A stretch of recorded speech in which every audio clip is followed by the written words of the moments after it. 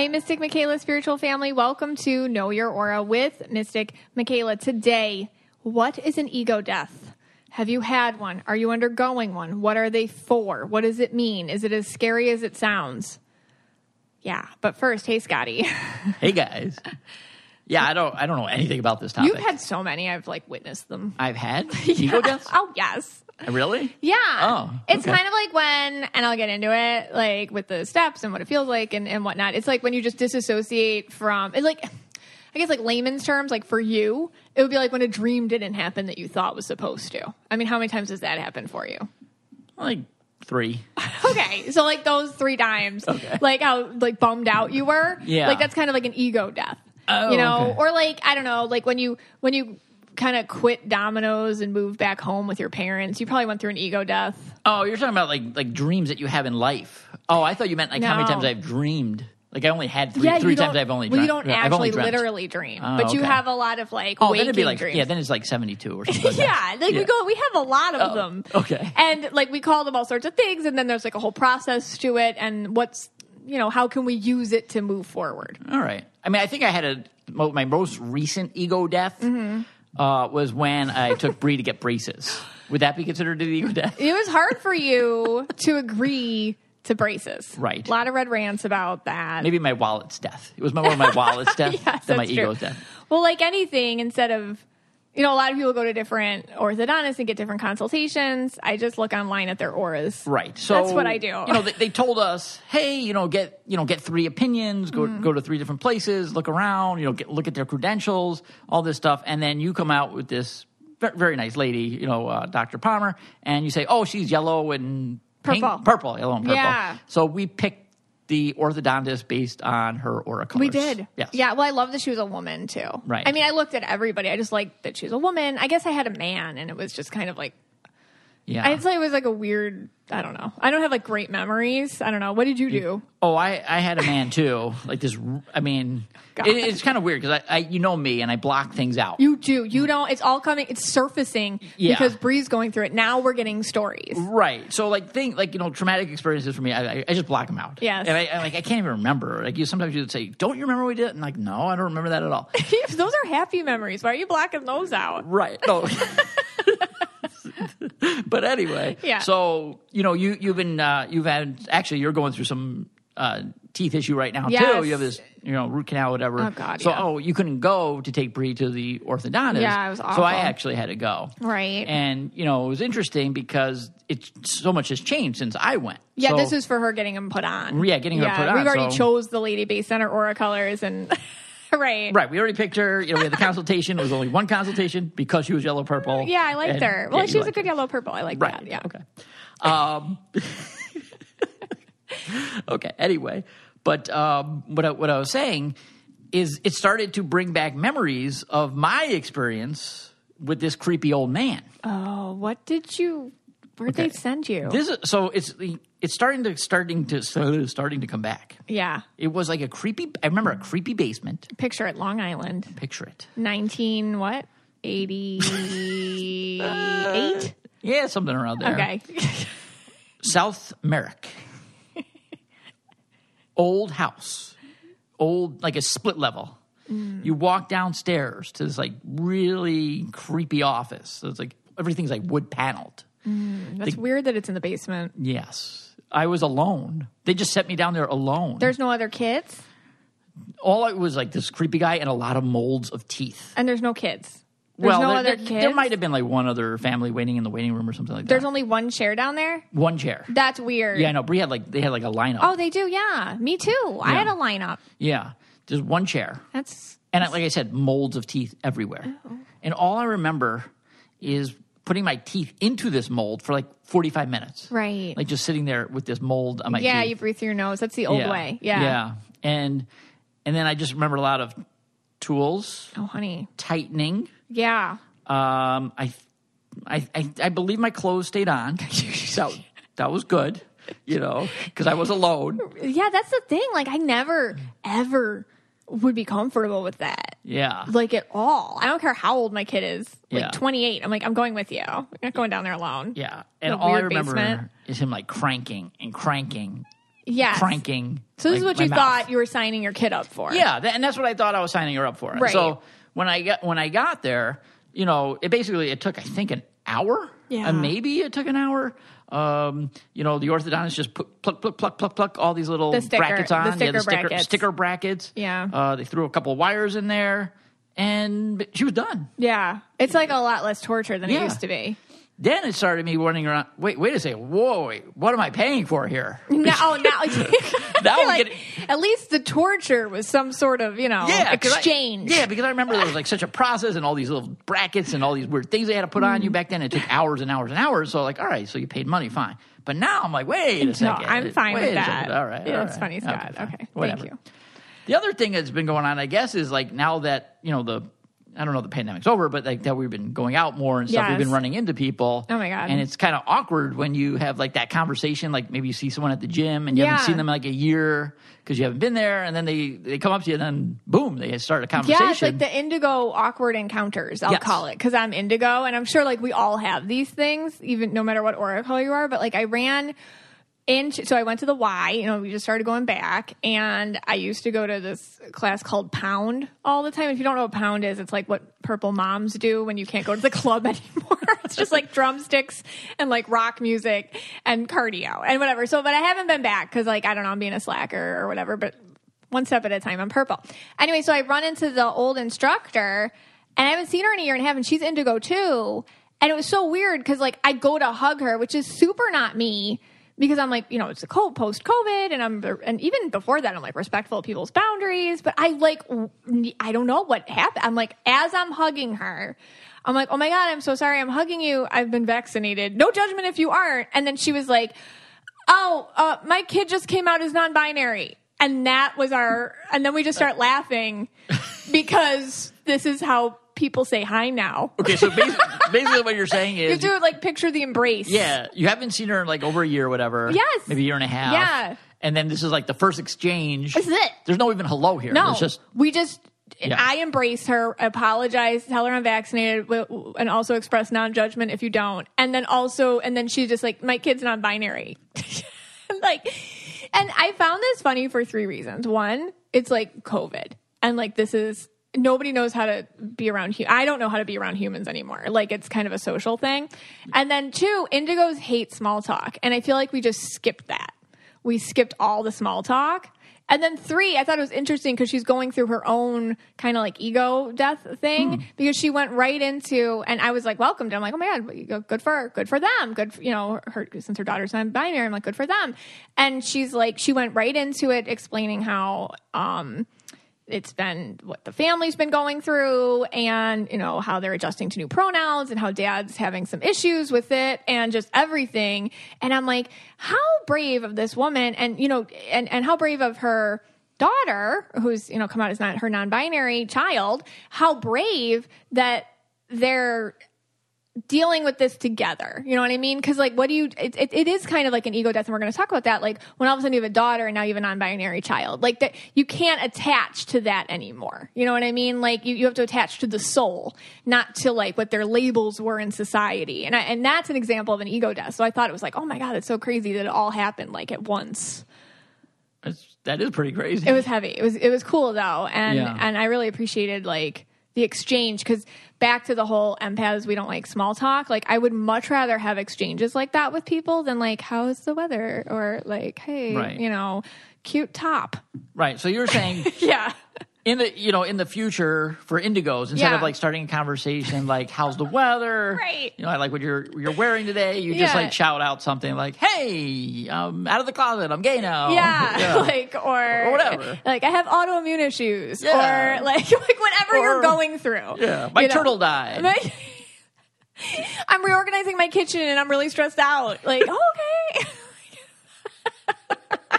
Just jump right into it. Like normalize just like what's really going on. Right, like what you were thinking about right before you met them and you had to pretend to be somebody else. Like let's just talk about what's really going on. Yeah. I should try. I'm going to try that. Oh my God. Next time I, haven't seen someone in a while, I'm just going to come out with something really like crazy, even if it's not true. Right. Oh, okay. Yeah, I might just like come out with something, At the Mystic Michaela spiritual event in January when we're all meeting in Fort Lauderdale. Right. You should try that out. I should try that. Like, yeah, just go I up feel to like people. everyone's going to do that anyways, but you should just try it out yourself. Yeah. Like, seriously, I feel like we could all handle it better. Because the problem is like, we feel it anyways. Like, when you meet somebody, it's like, oh, it's so awkward, or what's going on with them, or I know something's going on, I can't put my finger on it. Wouldn't it be great if they just came out with it? Yeah. All right. No.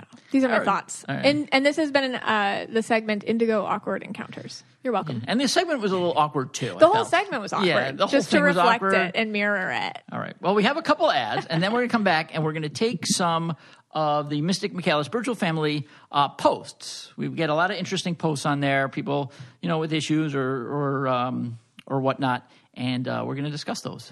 Absolutely. Every time I go out now, I have my keys and my wallet, my purse, and my She's Birdie in my aura color, Indigo.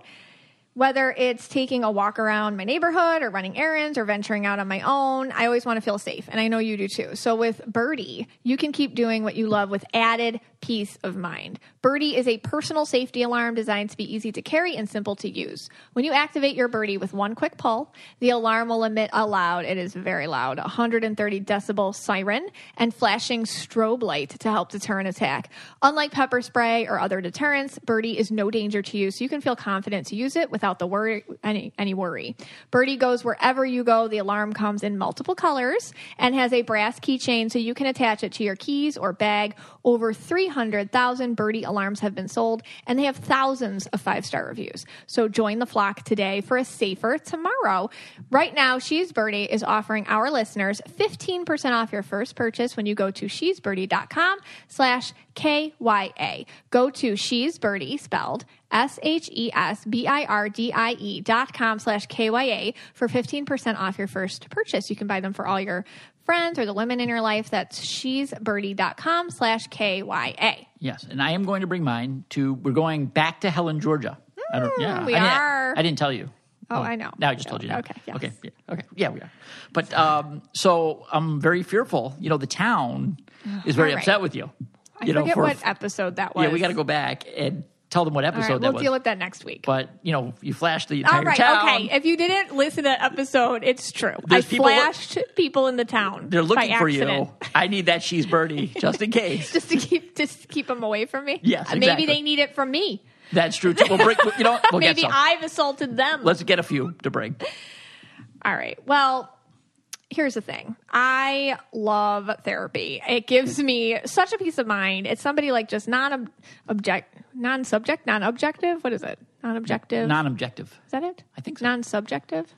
Non-objective? An objective person can listen to my problems and give me some really good advice, and I get that with BetterHelp. What is therapy exactly? It's whatever you want it to be. You can get some tools to help with motivation, depression, anxiety, your ego death, battling your temper, stress, dealing with insecurity in relationships or at work, whatever you need. It's time to start being ashamed of normal human struggles and start feeling better because you deserve to be happy. BetterHelp is customized online therapy that offers video, phone, and even live chat sessions with your therapist. So you don't have to see anyone on camera if you don't want to. It's much more affordable than in-person therapy, and you can start communicating with your therapist in under 48 hours. They are so quick and so on top of it. Join the millions of people who are seeing what therapy is really about. See if it's for you, because you are your greatest asset. So this podcast is sponsored by BetterHelp, and Know Your Aura listeners get 10% off their first month at BetterHelp.com/KYA. Again, that's BetterHelp, HELP.com/KYA. So many listeners have reached out to me. So glad that they've been able to connect with their BetterHelp counselors. So, hey, Scott, what do you have for us? All right. So I took some of these questions from the Mystic Michaela Spiritual Family, and let's read them. All right. All right. So here's our first one. It's from Allie. All right. She writes, I just broke up with my boyfriend tonight. I could use some advice or support. And then she put the colors blue and yellow. So I believe she's a blue and yellow aura. He drinks a lot and has a tendency to be short-tempered or snappy. Doesn't yell at me, but makes comments. He says he has a dark sense of humor, and I've expressed various times that I'm extra sensitive. Maybe that in itself isn't a good mix. I don't know. Me and my voice have felt so unheard and unseen. I spent the last year finding myself and realizing my voice is the most powerful gift. That's not who he is. I can see he just wants to care and give love. I know he's unhappy with where he is in life. That's why he drinks so much. He's drunken expressed at various times. Maybe he has had the support he has needed in the past. All right, so that's the first part of this. Obviously, he's drinking a lot. Yeah. The things here, she broke up with him, so I think that was a good idea. Yeah. The whole thing with, like, it's my dark sense of humor. You're just oversensitive. Like, no.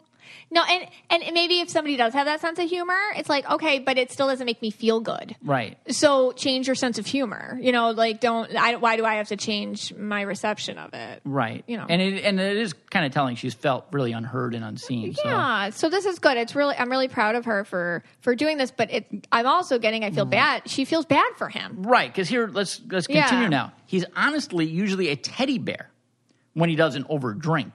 Let's say 75/25% of the time for perspective. So I'm assuming 75% she's saying he's okay, but the other 25 he's not so good. Right.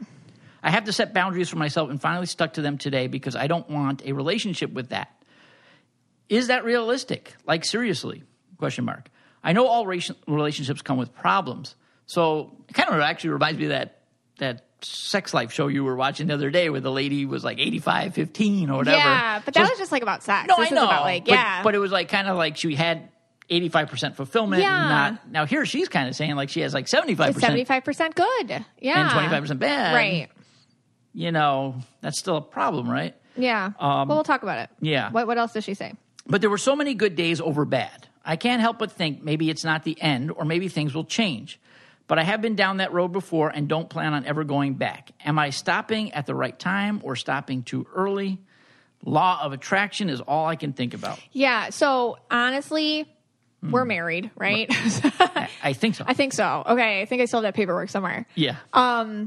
It's never gotten so bad that I felt unheard or unseen or unloved or unprotected. Right. So I think Allie, what she's talking about is that 25% of the time, that 25% isn't normal. Like if it's 25%, like maybe you're bickering or it's like different types of problems. But if it sounds like kind of like abuse or verbal or emotional abuse, and then the drinking and whatnot, which he obviously refuses to kind of get help with, and he uses it more of like a crutch to victimize himself instead of getting better. These are all things that he doesn't want to change. Like I said, I did this post the other day about some people want to be fixed, but they never want to get better. And this guy sounds like he wants to get fixed by her, but he never wants to get better. And I think like in a relationship, yes, of course, none of them are perfect, but you have to want to get a little better. Yeah. And you think a lot of people are in relationships go through this, or even, boyfriend, girlfriend, husband, wife, they're like, okay, 75% of the time it's good, or 80% or whatever, 65, whatever that percentage is, and they're willing to overlook that. Like, I bet a lot of people on the page are in the same, she was very brave. She's very brave to write that. Yeah. There's over 7,000 people in that group, and now there's, so many people listening to this podcast. That's brave, but I think a lot of people are in that situation. And she's speaking for a lot of people. I think so. 100%. She's definitely speaking for a lot of people, and I'm happy that she did that. The thing is he's going to want to come back to her because nobody else is going to deal with this stuff. Right. And what's going to happen is he's going to be 75% for a while. There's going to be a honeymoon period. The guy's going to be 100% like sweetheart because nobody else will deal with this. Right.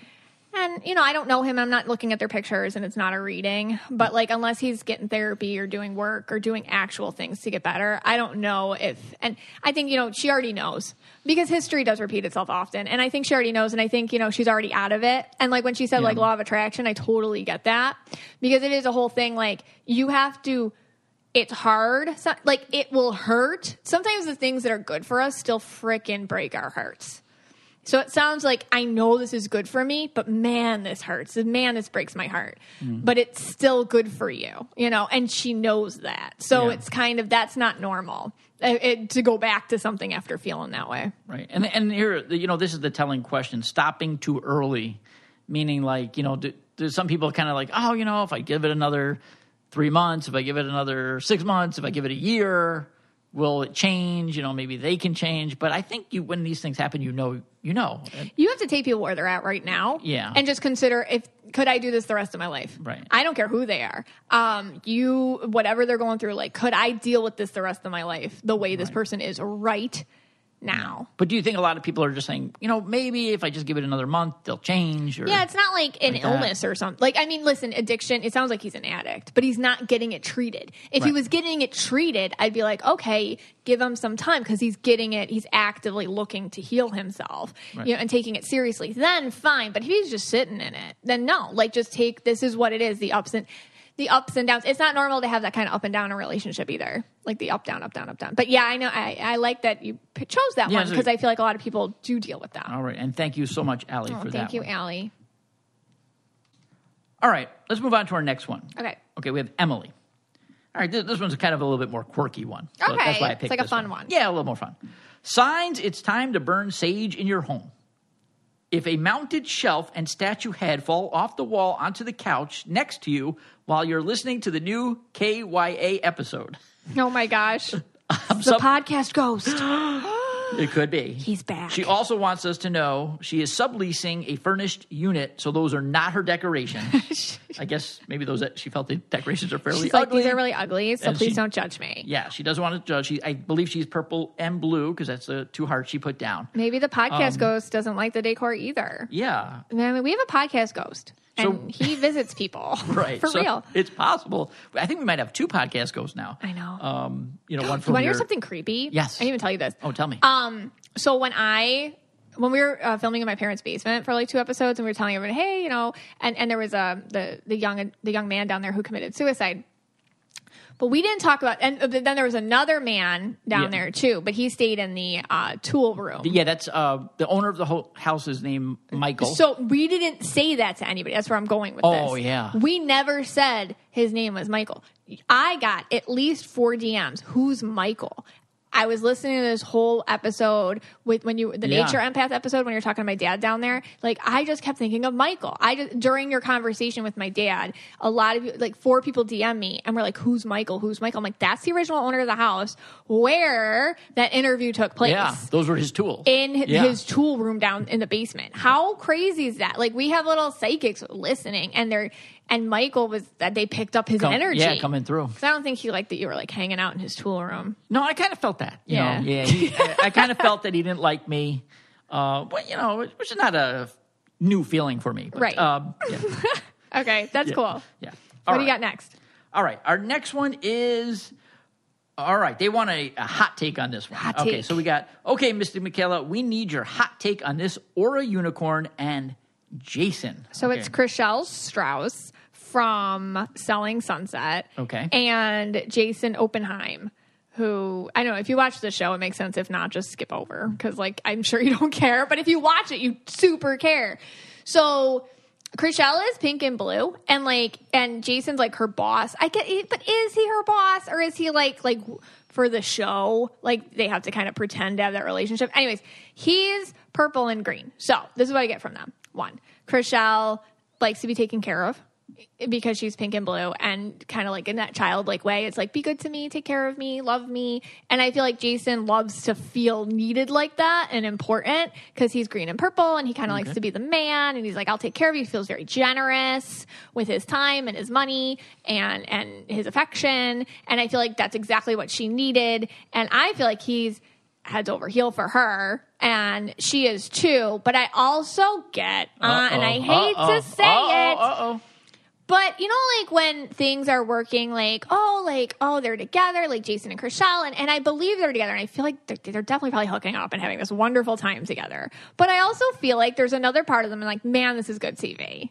And man, this is good for our social media. And man, it's kind of like what I get from J-Lo and Ben. Honestly, like, yeah, they're together. But then also, like, how much of it is also like, but this is also advantageous, like that. Right. Like at the same time. And you can have both. You can have that duality of like, yeah, we like each other's company, but also this is super advantageous for the continuation of our plot lines on the show. So I get kind of like a dual thing on there. I feel like he's obsessed with her, honestly, though. Like, he's like, oh my God. Like, he feels like a very lucky dude. That's what I get from this. Do you think it was like, I mean, I've never watched the show. I know. You watched some of it. And you, I think I watched totally hated it. A third of one episode, I think I watched. Do you think like throughout all these seasons? I don't know how many seasons is the show. I think. Oh my gosh, you got me on. I think it's only been 3 seasons. 3 seasons. Okay. Yeah, they're coming out with the 4th. Oh, okay. Do you think? And then this is like right before the 4th season comes out. You know what I mean? Yeah. All right. Do you think like he's like had this infatuation with her from like the start? Well, he dated somebody else too from there, but that was before there was a TV show around it, like one of the other realtors. But yeah, I feel like he likes his girls. You know, I mean, he hires these beautiful women work on the TV show. You know, do they work for him? I don't know how this works. He's a brother? She's a gorgeous girl. Why wouldn't you have an infatuation for her? And she's very sweet. He has a brother. He's got a twin brother, Brett. Now, does maybe Brett also likes her?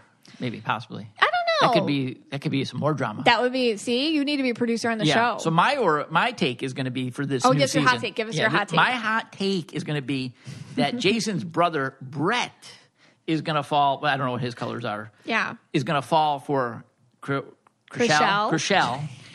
And then you're going to see him on like maybe a bus with her. Okay. In his bathing suit. Oh, and very specific. Yes, very specific.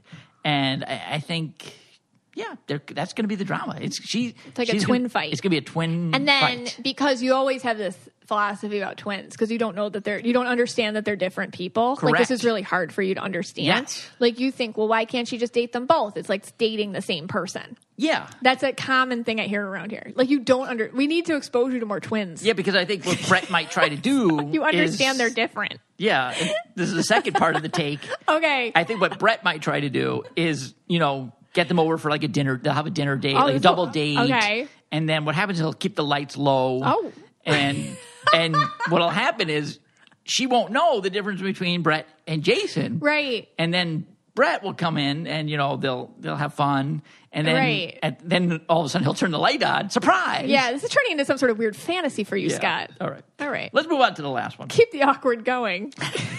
The most awkward episode we've ever done. Yeah. This rates 8 out of 10 on awkward. Yeah, pretty much. Okay. The last one is from Olivia. Now, we do have a lot of Girls Gotta Eat podcast fans. Yes. So she posted this.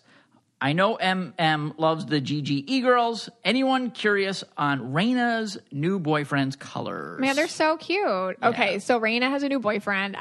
I'm just looking at this one picture. He's green and blue.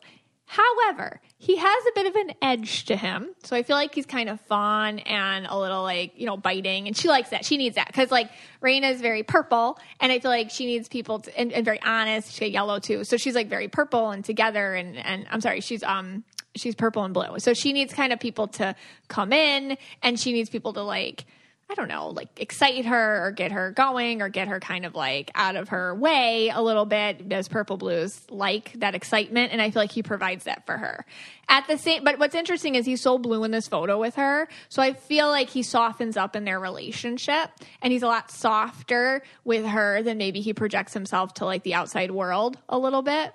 He feels like a sweetie with her and they feel very cute together. Okay. Now here's my aura hot take. Okay. I feel that he's a Boston Red Sox fan. What did you just reading? Are you cold reading that? Oh, he's wearing the hat. No, I'm just saying. And then Raina's probably either a Yankees or a Mets fan. So I'm going to say Yankees. Yeah. And they're going to get into a big fight over who's the better team. Oh, yeah, that's my aura drama. hot take. Aura hot take. Okay. I don't know. She's a little purple, and I don't know how much she would care. I don't think she would care at all. Probably. She's like, okay. And whatever. he might not even care at all, but They seem like they have fun together, and it's exciting. All right. All right. Let's 2 more ads, and then we'll get ads, and then get to what an ego death is. I get bored. I want to try new things. I want to learn new things. And Skillshare is the perfect place to do that. Right now, I'm actually doing a class that I can't wait to tell you guys about. But first, what is Skillshare? Skillshare is an online learning community that offers membership with meaning. There's so much to explore. There's real projects to create, and there's the support of fellow creatives. And Skillshare basically just empowers you to accomplish real growth. So the one I'm taking is with Jonathan Van Ness. He's the host, and he's from Queer Eye and Getting Curious. And he has this great class. It's so entertaining. It's called The Ultimate Self-Care Playbook, Discover and Nurture Your Centered Self. He has such a light way of describing things, and it's just like an experience. But I've done so many things on here. I've done lots of creative projects with my kids. I've done technology tutorials. Listen, practice makes progress, and advancing towards a goal is achievable with these short lessons and hands-on projects that Skillshare provides. So you can do something today that you couldn't do yesterday with classes that are designed for real life. Skillshare is also incredibly affordable, especially when compared to pricey in-person classes and workshops. An annual subscription is less than $10 a month, and there's so much to explore. So go explore your creativity at Skillshare.com/KYA, and they are giving us a free trial of premium membership. So go to Skillshare.com/KYA. The traditional guidance with fertility has been like, oh, just wait and see, but now we have tools to help us plan and for tracking everything in our lives, wellness, finances, careers, school. Why is fertility still wait and see? Why do we have to put ourselves through that stress? Well, that's why modern fertility was created. It's the easy and affordable way to test your fertility hormones at home with a simple finger prick. You mail it in with a prepaid label, and you'll get personalized results within 10 days. Traditional testing with your doctor can cost over $1,000, but modern fertility gets you the same info at $159, a fraction of the price. And if you go to modernfertility.com/KYA, you can get $20 off your test. Also, if you have an HSA or an FSA, you can put those dollars towards modern fertility. You'll get insight into your hormone levels, how many eggs you have, and other important fertility factors. The results go deep into what every hormone means, and you can also talk one-on-one with a fertility nurse to review your results and options for next steps. If you want kids today, or maybe one day in the future, or you just want clinically sound info about your body so you can help make decisions that are right for you, this test is for you. Right now, Modern Fertility is offering our listeners $20 off the test when you go to modernfertility.com/KYA. That means your test will cost $139 instead of the several hundred or even $1,000 it could cost at a doctor's office. Get $20 off your fertility test when you go to modernfertility.com/KYA. That's modernfertility.com/KYA. Now, let's talk about ego death. This is one of those episodes that I've been wanting to do for a while. It's just so extensive, but here we go. We're doing it. Why we're talking about it today? Well, episode 87, which was, Are You in a Spiritual Slump? We mentioned ego death. And it's because it's something that happens when you are in a spiritual slump. And then most recently on episode 92, when I was talking with Hannah Berner, she was talking about going through what she was going through, I guess, after the aftermath of what happened to her on Summer House. And she was going through what we were talking about as an ego death because she was just trying to come to terms with who she thought she was versus who she is now and trying to move into that direction. After this episode, you're probably going to relate to this in so many different ways in your life because, well, what is an ego death? Okay, so there is a sense of self. The sense of I, me, and it's not real. It's a perception. It's the body of flesh and filter your soul got plopped into in this lifetime. When you get plopped into a body, it comes complete with its own ego. It's free to everyone. It's just kind of the accompaniment. It's kind of like the accessory you can never get rid of with your human body. And the ego has a job. It's to keep you feeling super self-important in lots of sneaky ways. It's part of our survival. It's to keep you very much stuck in the third dimension so that what you feel, so you feel like what you see, touch, and have in this materialistic lifetime are the only things that matter. And it keeps you there by making sure you feel like the star of the show. So when lots of people who are toxic, it can make them feel like the most important person in the world, or perhaps the one who is the most victimized or sought out. And in empaths, a lot of awakened empaths, the ego works a little differently. It can make you feel like you're the reason why everyone is sick or sad or not well. Your ego can make you feel like if you're happy or you get what you want, you're contributing to other people's misery. And that if you speak up or have a voice or search for your own internal connection to spirit, others are going to feel left out and alone. And it's your chore to keep yourself at a level where they can understand so that it won't happen to them. So your ego, its main point, the pattern is to always keep you the same, to keep you some sort of central to other people so that you have too much self-importance. And it's just either that I'm not good enough or I'm too good. It'll go one of the ways, but either way, it's more, you're not as important as your ego makes you think you are. And sometimes that can be a very harsh thing to hear. But once you really accept that, like, wait a second, I'm really not that important. It's freeing. Oh my gosh, in my 20s, one of my many therapists, he said to me, because I was like, oh my gosh, I can't move to Florida because I'm going to do this to this person. This is it. And he's like, why do you think you're so important? And I'm like, whoa, you're right. Like, everyone around me who I felt like I had to do things for, I mean, whether I'm there or not, like, they're just doing it to themselves. I had no role to play in it except the own connections I was making up in my head. And that's the ego. Makes you very VIP, and you're not. You're not. And that's a good thing. So that means you can choose for yourself what's good for you. So the ego isn't something that's like your enemy. It's not something that's so awful. It does have a purpose, and it's not going anywhere. Seeing as it's something, like we're saying ego death or kill the ego or this or that. It's more like a metaphorical expression because you're not killing it. That's not the point, and you can't anyhow.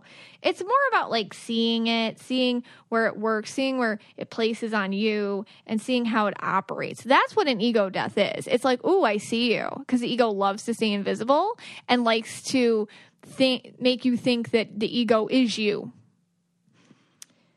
Eckhart Tolle, who wrote the book A New Earth, which I highly recommend, but honestly, he's very green and indigo, and the book itself is extremely dense, so like you really gotta put your thinking cap on and take it in pieces, but it's a great book. But he says that the ego is the evolution of our consciousness. So if you think about it, as children, we're born and you don't really have an ego, but then it forms. You start to have toys or things that are yours, a body you recognize as your own, and then you start to see the material world as an extension of your identity, and that's where your ego just starts to grow legs and take off. It's just part of being a human, and it's going to happen. But, your ego isn't you. It's a programming that you've experienced. It holds you back from new things, and it makes you anxious, stressed, and wildly defensive.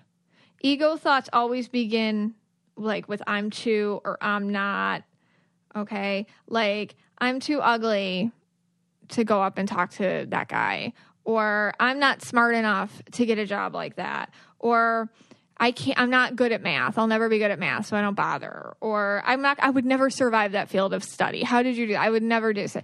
That's ego thoughts, limited. But they can also present as overinflated thoughts of self too, rather than the I'm not good enough thoughts. For example, oh my gosh, I can date anyone I want and he's too ugly or poor for me. Well, that's how your ego keeps you single. Or, oh my gosh, only meatheads work out at that gym. I'm not a meathead. I'm not going there. Okay, that's how your ego is keeping you out of the gym. It's tricky. The ego in empaths is a lovely, tricky little thing because it twists it all around, but yet does the same thing egos always do to make you feel like the most essential person in the room. So usually with a lot of the people that I end up reading, and probably a lot of you who are listening, you're more along the lines of like, oh, I can't get that job because then my dad will worry that I'm not making enough money and I'm going to be, a irresponsible person. Okay, that's the ego. That's all the ego, and it's all wrapped into how other people perceive you. That's like an empath ego thing. But sometimes I do read people who are like, with this guy and everything was great, but you know what? That car he was driving, it was so poor, and I just don't, I feel like I'm settling. It's like, no, that's the ego keeping you single from a great person, by using it. So you can see how it's sneaky, and we don't like to admit it because it's kind of, sometimes it's very shallow, or it presents shadow selves to ourselves, which I'm going to talk about. Carl Jung said that the ego is a complex of ideas which constitutes the center of one's field of consciousness and appears to have a high degree of continuity and identity. Therefore, it's the center of our consciousness. It's the subject of all that we see and do and relate to.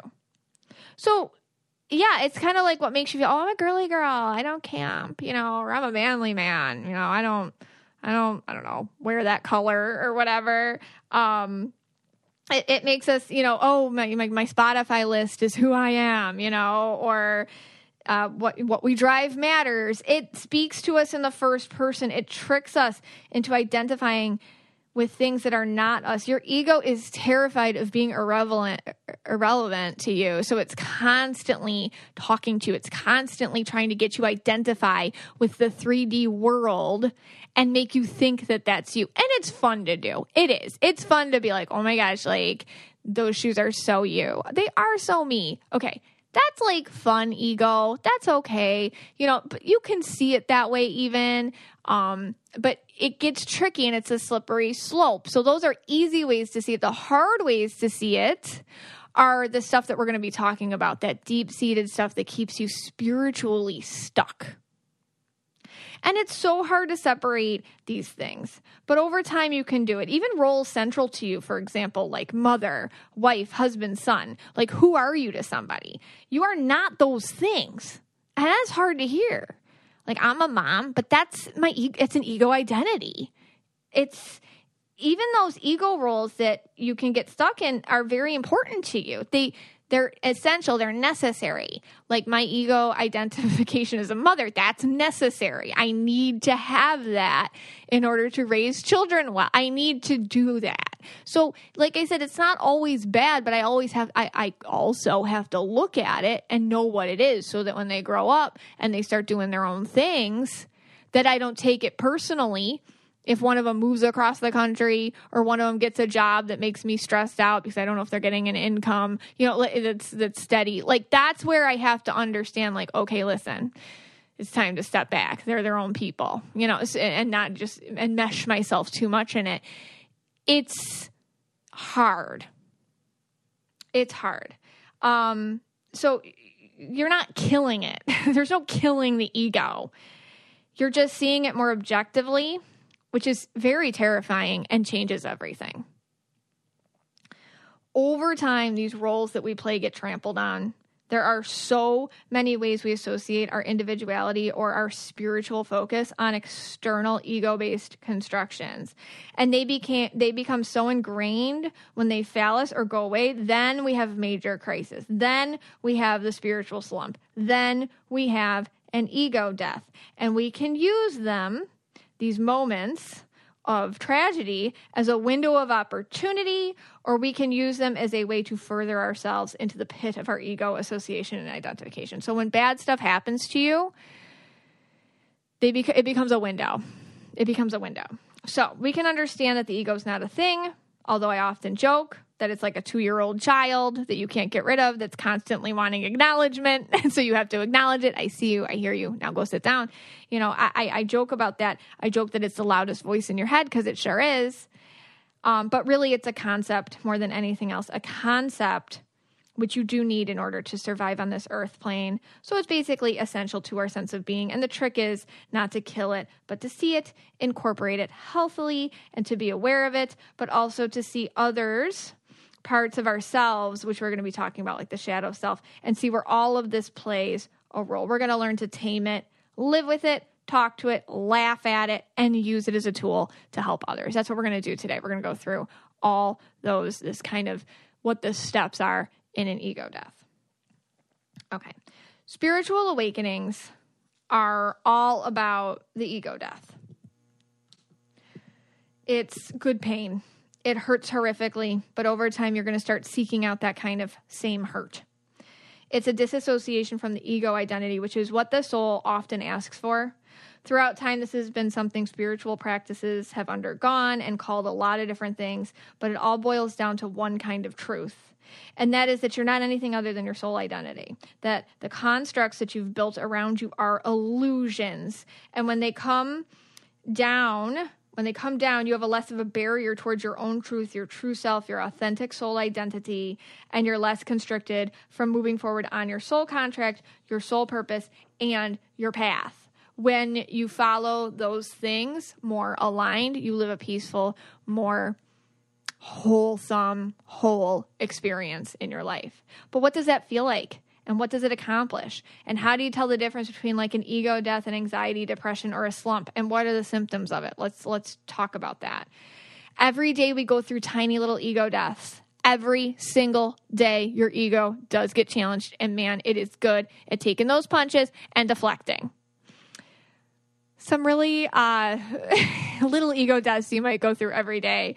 You know, it's COVID. You know, we all kind of might have put on a few. All right. I know I did. And maybe you're like, oh, I'm going to put on these jeans that, I wore no problem. And they don't fit. Ooh, ego death right there. Like, whoa. I mean, like the rush that comes at you at that point. Maybe you see a picture of yourself a few years ago and you don't look the same. You know, aging, weight gain, weight loss, body dysmorphia issue, things like that. Anything where your identity was wrapped up in how you looked and now that's changed can bring on an ego death. Maybe your partner broke up with you. Okay, you're not a couple anymore. You're not their partner. You're different. You're single. You're like, again, role changes in society. Those can bring an ego death to you. Maybe a friend told you some like straight up truth about yourself, which resonated and hurt at the same time. Okay, ouch, ego death. That can be a great opportunity for that to happen. Anytime you feel like defensive or you didn't like what somebody said to you or something, there's a moment to follow that trigger down and find the truth under it because it's something's under where you got triggered. Maybe you just didn't make the cut in some sort of audition or an interview or a project you've been pushing at fails. There are little opportunities every day to experience these little disassociations from who we think we are. And, the ego is amazing at battling them. We make up so many little answers for things and for us to continue and distract from any revelations, which can come with the ego death. But the big ones are hard hitting and they can last long periods of time. And you do come out differently. And they usually show up at the time in your life where you're in a transition or a slump of some sort. There's been an extended sort of time when you can't escape the back-to-back kind of bad luck situations. And, so this can be particularly traumatic with a health crisis or somebody passes or there's financial distress or you got broken up with or, these types of moments, these spiritual slump kind of moments. That's when the ego deaths are more common because your ego loses its fight a little bit and then the truth seeps in. I had an email reading last week with this beautiful client of mine who, she got the diagnosis of breast cancer and she underwent every single, thing she had to go through, including a double mastectomy. And, she went through it all and she's a mom and she's a wife and she's a business owner and she's a yellow indigo aura. She got up every single day. She got through it. She tried to make everything normal for everyone else. And, she's in remission, even though I think once this happens to you, you never feel quite out of the woods, but she's in remission, but she was so sad. She was just so sad. She was in a slump and she was going through this like ego death with the slump. This, she couldn't get out of it. She couldn't distract anymore. And what it was like a moment of separation from the life she had before the cancer to the life she had after remission. She's not the same person. And this is what Spirit came through and told her because she never was whoever she was before the cancer. And being so close to death, walking the line like that, coming up against her own mortality, her own understanding that, some real tough stuff. She might have to leave her kids. She might have to leave that role of wife, of mother, of human. It changed her. The parts of her which used to care about things, they were just going through the motions now. And then when I got to her in the reading, she just didn't care. She just didn't care anymore about things she used to care about. And because her ego wanted her so bad not to change or shift or get these revelations, it was giving her guilt instead. And some people around her, close people, were giving her guilt as well for being different. But you know what? And this is what Spirit said. Like, you know, of course you're different. Of course you're different. Who walks up to death like that? Who has both feet on either side of these worlds and doesn't change? And if they didn't, what the heck was all that for? This was a time for her to embrace the newly shedded version of herself, the truer one. And yeah, things are going to change around her. She knows it. She feels it. The point being, after certain situations in life, you shed, and there is a lapse between your authentic self and your ego-identified self. And in that window of opportunity, you can align, and it feels terrifying, yet inevitable at the same time. And that's what an ego death can feel like, and that's what she was going through. You know, the ego operates in duality. This means that, like, there's a right or wrong, hate or love, good or bad. Everything's this or that, and it divides us. And if you think about our politics, you know, these days, if you think about what's going on in the news, how we operate as a society, political parties, I mean, everything's a duality. That's why it's like, doesn't work, you know, because it's like this duality, this constant duality. There is not a path where we can pick one over another. There's no absolutes. There's only seeing that life is a little bit of everything, not this or that. The ego-operated self, which mirrors out to society, is the illusion that you have to be one or the other, this or that. And the fact is, you're an energetic being of light. And like light, you can go anywhere. You can reach anything. You touch all things. There is no limits to what you feel, to what you do, to what you can be. Any limits that you think you have are from your ego. In an ego death, you end up losing that duality and you start to see things from this new lens, one of an all-encompassing everything. You see other sides to things. You see objective sides to everything. You feel a distance. Yet in that distance, you're closer to something else, and that's source energy, that which is greater than us, or whatever you want to call what lives in you. So the next thing that happens in this ego death is you're going to see a major confrontation with your shadow self. So what is your shadow self? It's the many parts of you your ego likes to keep hidden. It's the duality of you. It's the other sides. The sides that you think can't exist because you already chose the one thing, so the other thing can't. But guess what? We can be duplicitous people. They both can exist in us. And that's what the shadow self is. It's the parts of yourself that can be the darker side of your nature, the parts that you aren't super into other people seeing. You spend a lot of time hiding that. These are your insecurities, your unconscious mind, which is repressed. These are things that you work super hard distracting from. It's the vulnerability, which will come forward in an ego death. It's all the things you were told that you were duplicitous in nature, the things your ego said that were bad about you, the things you decided you couldn't have coexisting with your actual self, and the stripping away of that duality of the ego, the right versus wrong kind of mentality, will bring your shadow self to the surface. So perhaps you get in touch with the fact that you don't believe in, monogamy. Maybe you're like, you know what? I think that that's a BS concept. I don't think that that's real for me. Whoa. You know? Maybe that's something that you've been repressing. Maybe all of a sudden you feel oppressed by an organized religion, that you have a whole community, every friend you have, your marriage, kids, everything you've been doing is this organized. I don't identify with that anymore. I feel like it feels empty to me. Maybe you don't care about others the way that you feel like you should. You know, like, I don't care. You know, I see this all the time in people's jobs. Like, they just get burned out from like teaching, you know? Like, I don't, and this is true, and this happens, and this is when it's time for you to leave a job, okay? When all of a sudden you're like, yeah, I don't care. I don't care if they learn X, Y, or Z. I don't care. Okay, now it's time for you to leave. Because move over, let somebody else who does care come in. But seriously, it's okay if you don't care anymore. It means it's time to go now. I see this all the time with medical professionals. I see this all the time with EMTs, like just, oh my God, like the burnout in those jobs. And then you're still there, but something happened, like you disassociated from caring, and yet you're still going to work every day. It's not good for you. But, I get it. There's real life consequences. How am I going to pay the bills? What's next? But in an ego death, you start not doing it anyways. Oftentimes I'll see this in conjunction when people drop an inauthentic aura color, honestly.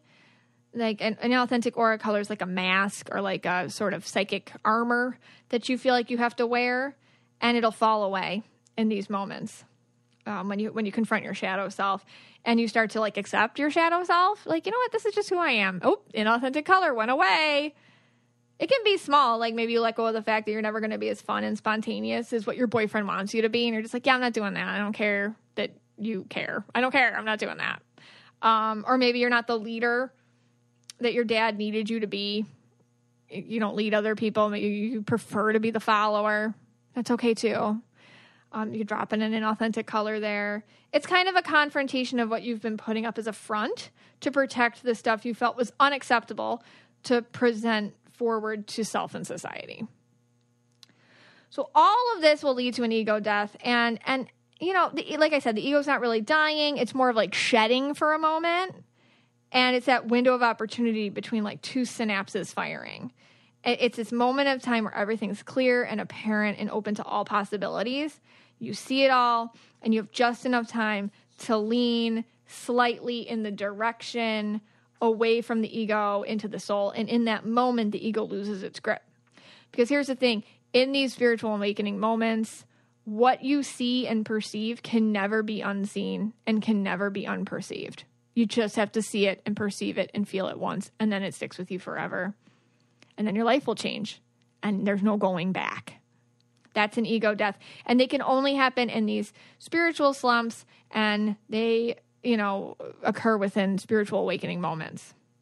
So it's either like super illuminating or like horrifically frightening, sometimes both, because in that moment, your ego does feel completely away from you, and your ego is absolutely part of your human form. Without your ego, you don't have a tethering to this human body. So yeah, it's stressful, and you will have rushes of panic and stress and anxiety, but you'll get used to it. And I'll tell you, after a while, it's absolutely invigorating. The more you understand what it is, and the more you can use these things to move you forward, they become slightly addictive in a way. Like, you'll have times when you crave them after a while. I just had like an ego death with the episode about gaslighting. What episode was that? 91? Yeah. I had this revelation, this like download, and I've been going through it.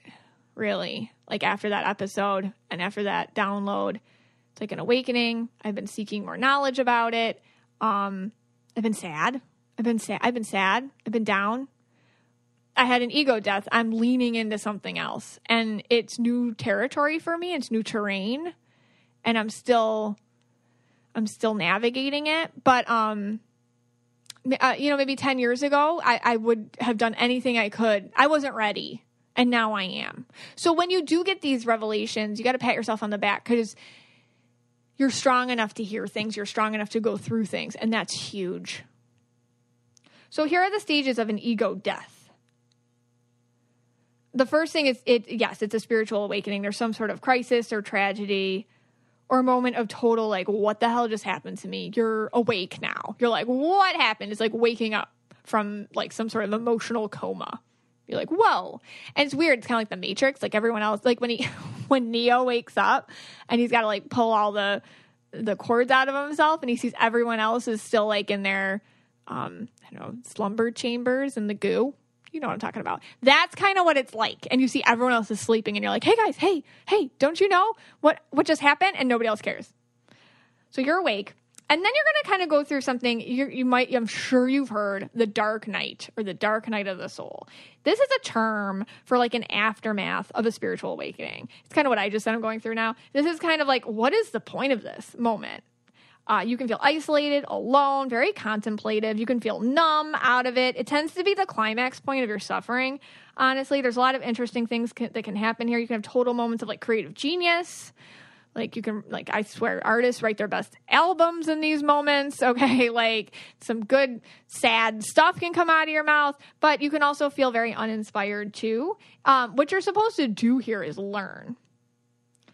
And then that's the next thing. That's step 3. You start to journey. You look for practices to help you. Books, meditation, community. You want to learn how to deal with this, how to cope, how to use it. You want to hear other people speak about it. It becomes a time of transformation and learning. The next thing is a glimpse of enlightenment. Some people call it Satori. This is like where you see your true nature. This can be as simple as a revelation that you just don't want to do something anymore. Like we were talking about some sort of, I don't care anymore. I don't want to do it. And it's like apathy plus inspiration. You're terrified, but you're also, you're ready to move on it. You quit the job. You break up with the boyfriend. You decide to, take the steps to do whatever you got to do that you've been downloaded on. So it's an action time. Then sometimes, this is spiritual stagnance. You can get stuck feeling like you're not feeling that same high anymore from the awakening, and then even the dark night of the soul and the journeying and the Satori. Then like this awakening is stalled. It gets stagnant. This is honestly like a breather period.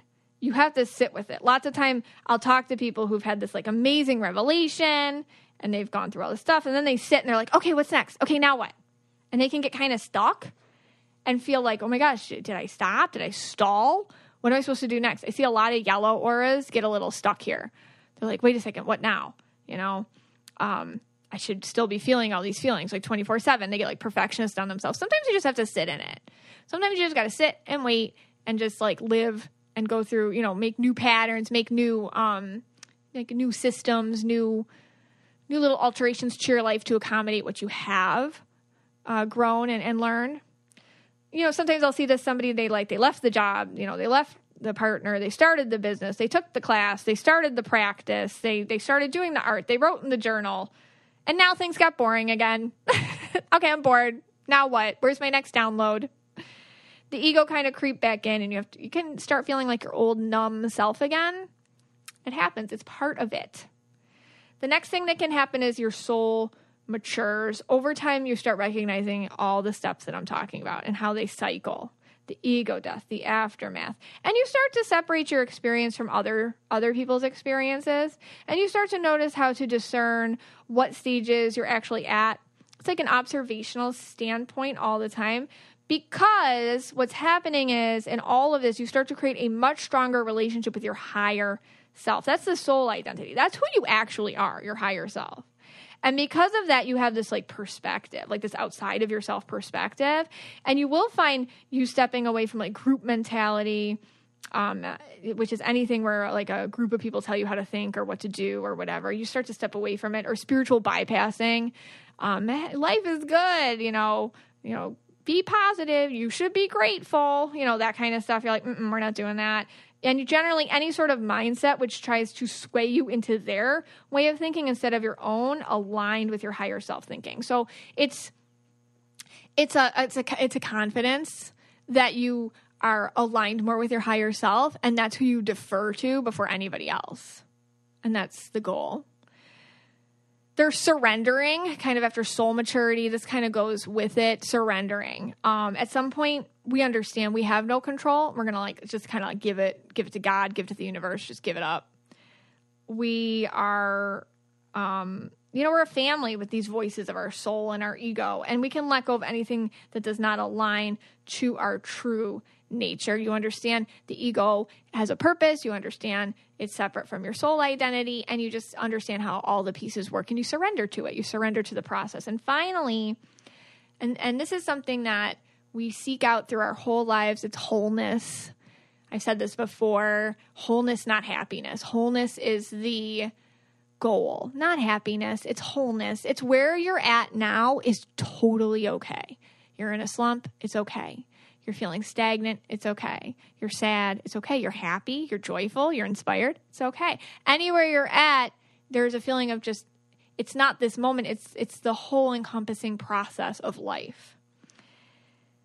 It's the experience. It's all-encompassing oneness, and it can feel very calm. And the point of this is to really create that inner sanctuary, that nugget of energy that lives within you all the time and is stable and creates a stasis.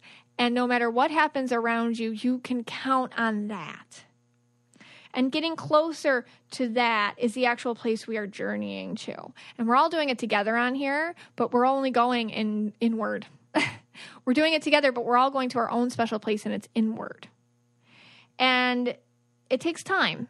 And there's ups and downs. And like you can go up and down on these steps I'm talking about. You can go up and down and back and forth. You can sit somewhere for a while. It's a process.